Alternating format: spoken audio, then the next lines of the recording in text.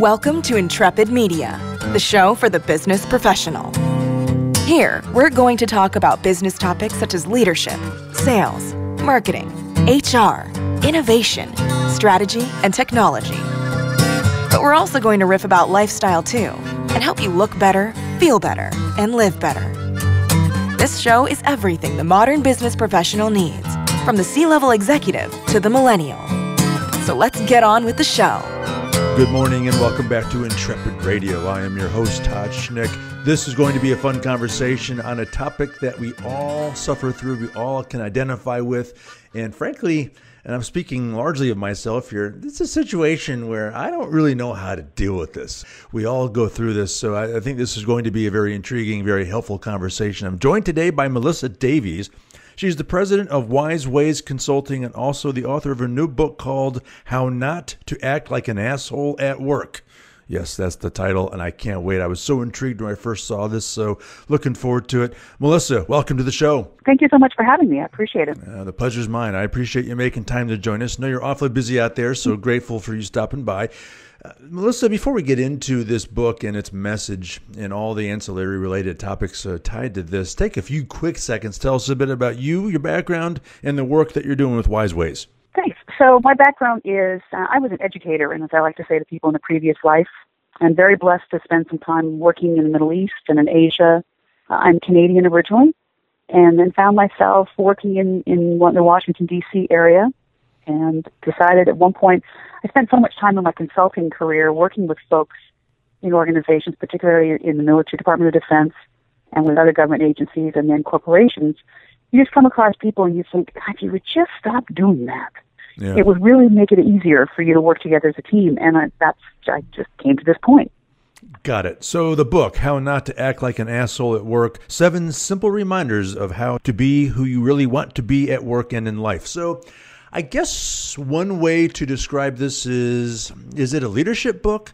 And if so, I mean, why did the world need another book on leadership and how to be a better manager? And maybe the goal of this is also to help you work with your manager. I don't know. Why did you write this book? I wrote the book because, as I mentioned, I spent so much time in organizations and I kept seeing people acting this way. And I thought, if you could just not act like an asshole, how much easier life would be, both for yourself as a manager or yourself as a team member. And so, I mean, the point of the book really is, as you say, it's a leadership book, but it's also a team development book. I've written it as a business parable because, in my experience, it's easier for people to see the characters, read the characters, and identify with them than it is to read a hardcore textbook. Right. So by being able to see the characters, they can say, oh, that's me, that's you. It's easier to find you in the book than it is to find myself. Right. Well, on the subject such as this, a generic business text probably isn't appropriate. So doing it in the parable format, I think, is a great way to do this. And I've read some of the book, and it's great material. Talk more about the format of it. I mean, this is not your traditional business book. This is not your traditional leadership or, as you said, team development book. Talk more about the structure of it itself. So the book chronicles Lou, who is a mid-level manager. She's technically proficient, but behaviorally, I say to people, she's a mess. She does so many of the things that people do unwittingly. We get this idea that you need to be so focused on the mission, so focused on the bottom line, but we forget that in order to get to the mission, to get those things complete, to make money, to make our shareholders happy, we have to have our people happy. Our people are the greatest asset we have. And core to that is trust. If I don't trust you, if I don't feel that you have some empathy for me, I'm not going to go to the ends of the earth for you. I'm not going to work that hard for you. Lou misses all of those messages. So the book is structured around a coaching relationship that happens with her unwittingly. She doesn't realize she's about to get a coach, and with a senior VP in the organization, and how he tries to help guide her to a realization about the concept of empathy and trust in her team. Let's talk about, look, there are people in business, people in management who they get off on being an asshole. I mean, they thrive on the power. They love being negative to people. They love making people feel bad. I mean, they just get off on it. I don't think that's who this book is for, because that person has a different entire set of problems and issues. I think, and correct me if I'm wrong, I think there are way, way too many people in management, certainly, who are who are thought of as an asshole by the team, but they don't know it. I mean, they don't even realize that they're acting this way. I mean, as you said, technically proficient and maybe good at the actual tasks and responsibilities of the job, but how they manage people, they don't even know that they're acting this way, or that maybe even realize they're being thought of this way. Am I on the right beat there? Oh, no, I think you're right. There are people who don't recognize the trail of destruction that they leave in their wake. And as a result, they didn't recognize people are talking about them behind the back, or they're cutting out early, or they're trying to actually sabotage the success because they don't feel valued. Now, I don't have to feel valued by getting my own way. I need to feel like you actually care about me. If you're my manager, my supervisor, I need to know that you actually give two hoots about who I am. We're quick to say, did you look at the way she spoke to me? Did you see the way he talked to me? But we're all bringing our stuff to work. We all have lives. And so when we walk into the work site, managers need to be cognizant of the fact that people are people. We're doing the best we can. We're putting one foot in front of the other.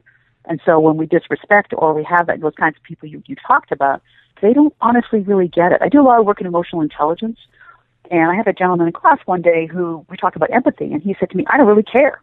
Don't bring your crap to work. And I said to him, well, that's interesting that you say that.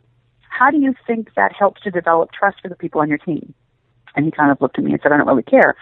I understand you don't care, but let's talk about it a little bit further. How does that develop trust? Because if I don't trust you, I don't give you everything I have. If I don't trust you, I don't share with you those really great ideas that we need for the team, because I don't trust how you're going to respond to them. Or if I don't trust you, I'm also not going to share with you that idea we're talking about right now. It's kind of half-baked, and I know we're never going to get where we need to be with it. So as a result, the mission suffers.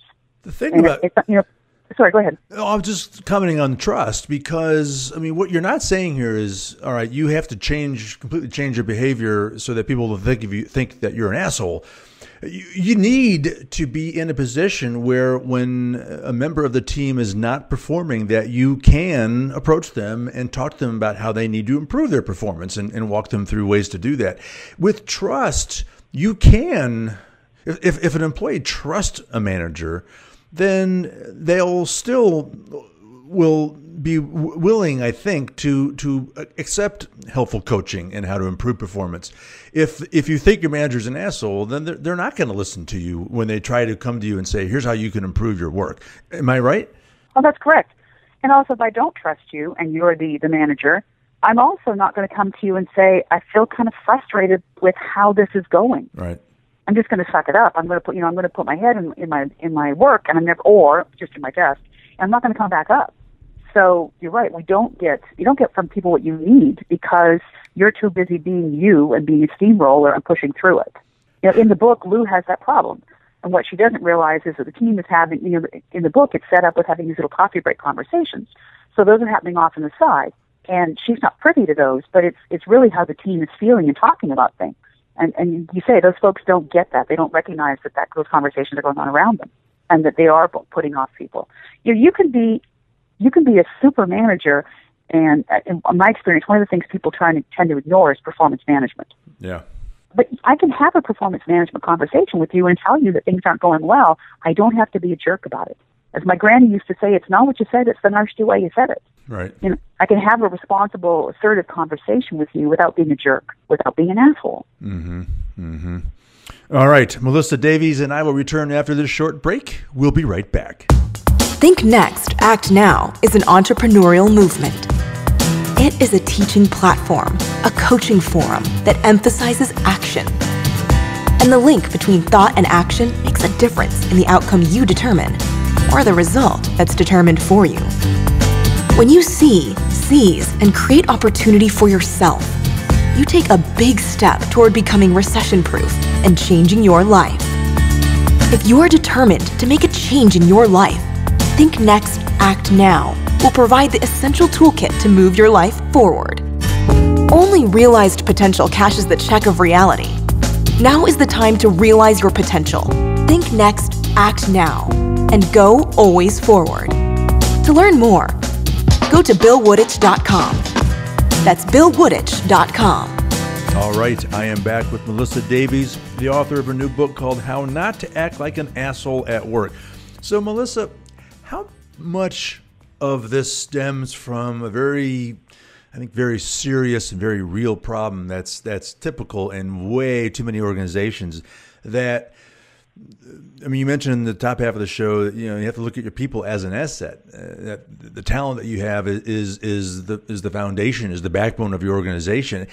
I think that is still not recognized by way too many organizations, and that's foundational. This, right? You have to appreciate and understand that the people that are in your organization are your most important asset, right? I mean, you can't not fix this problem if you don't believe that to your core, right?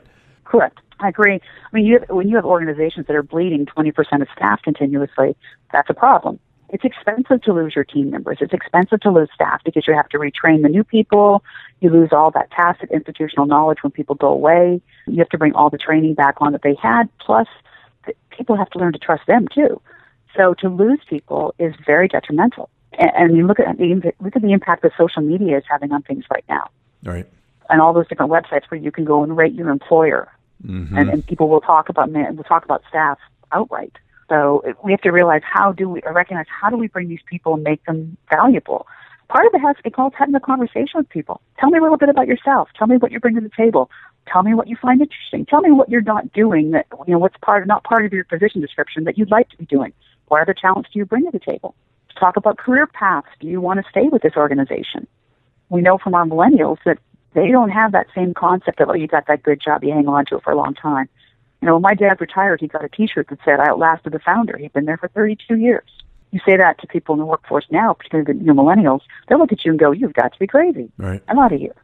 So how do we keep people? How do we harness their talents and get that loyalty? And you can't dial that in, right? I mean, this is not, okay, well, Melissa's saying is I have to ask all these questions, so I'll just create this checklist and, you know, I'll run through and do it, and then I can put it in the file and I'm done, and then I'm not an asshole anymore. And well, that's not the case. I mean, this has to be authentic and legitimate. I mean, you have to seriously care about these people and not just pretend, right? I agree. You don't have to, you know, I will say to people, you don't have to have them over for Thanksgiving dinner. Nobody's saying that. We don't have to be best bosom buddies. But there has to be a level of authenticity there and a sincerity.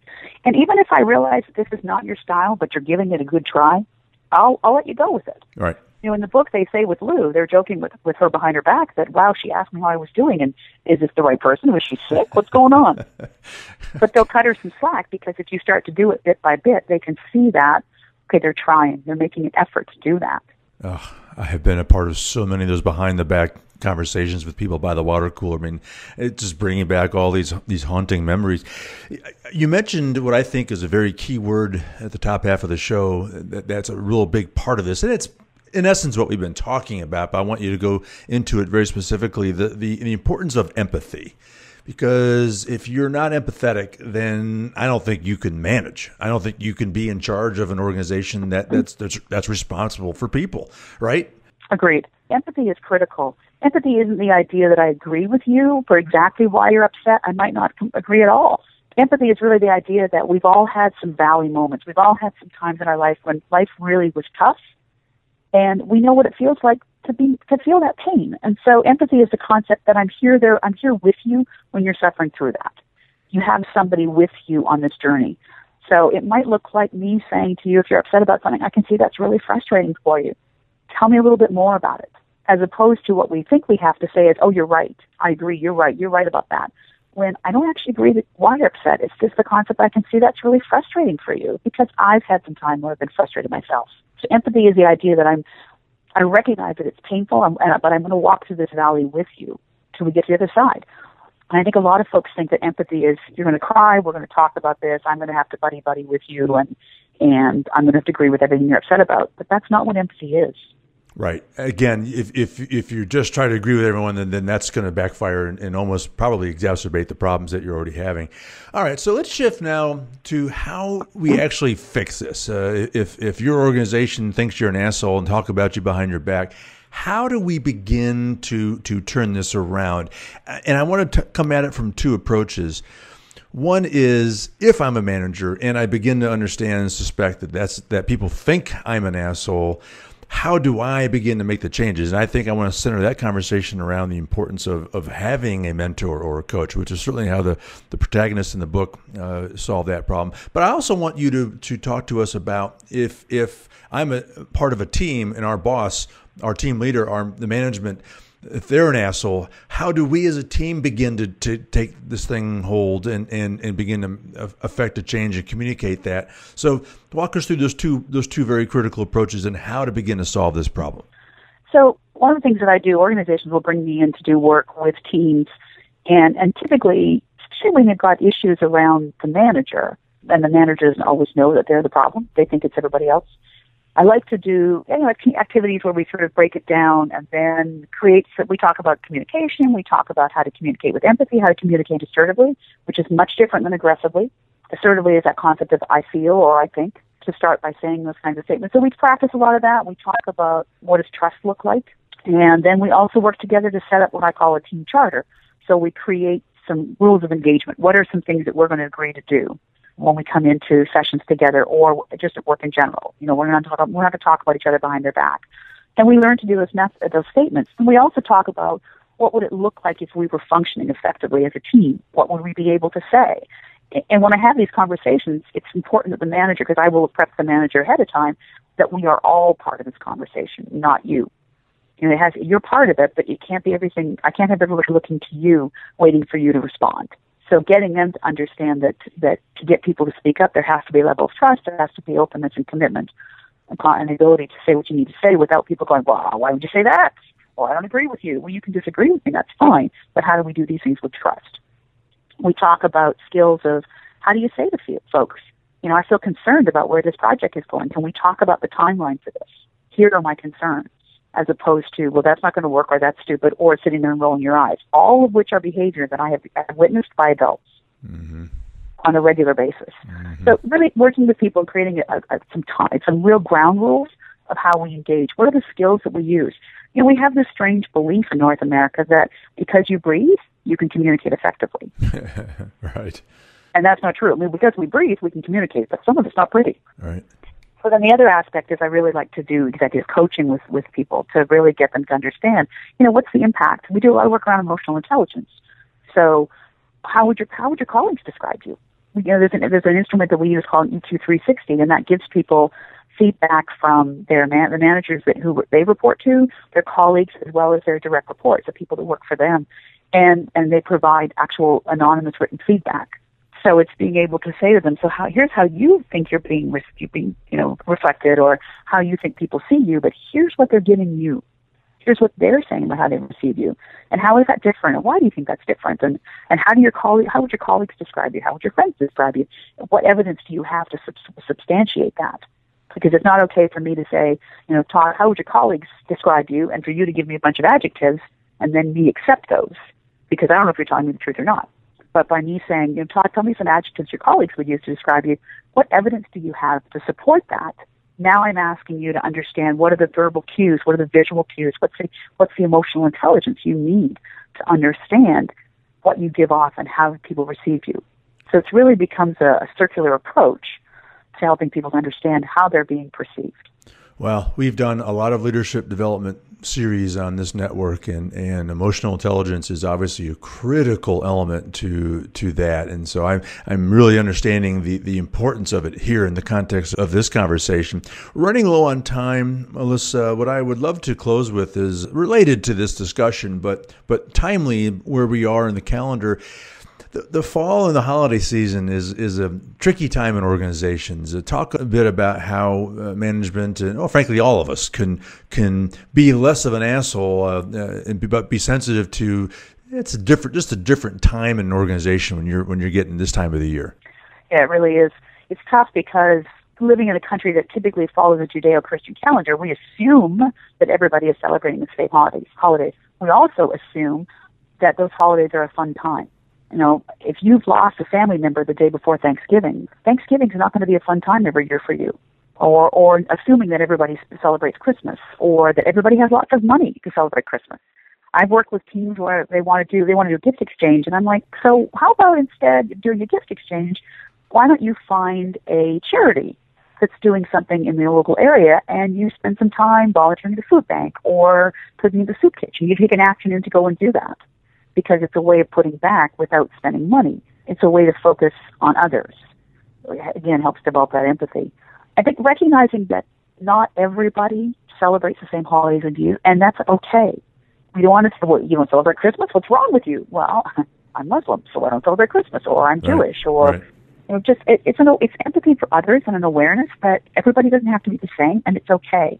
All right, great stuff. Well, I appreciate you sharing some thoughts on that because you're right. It is a recipe for a lot of stress and a lot of uncomfortable situations in a workplace within an organization come the holidays. So thank you for sharing that. Melissa, we're about out of time. Before I let you go, should anyone have any questions, how can they find you? Where can they learn more about Wise Ways Consulting? And most importantly, where can they get their hands on a copy of How Not to Act Like an Asshole at Work?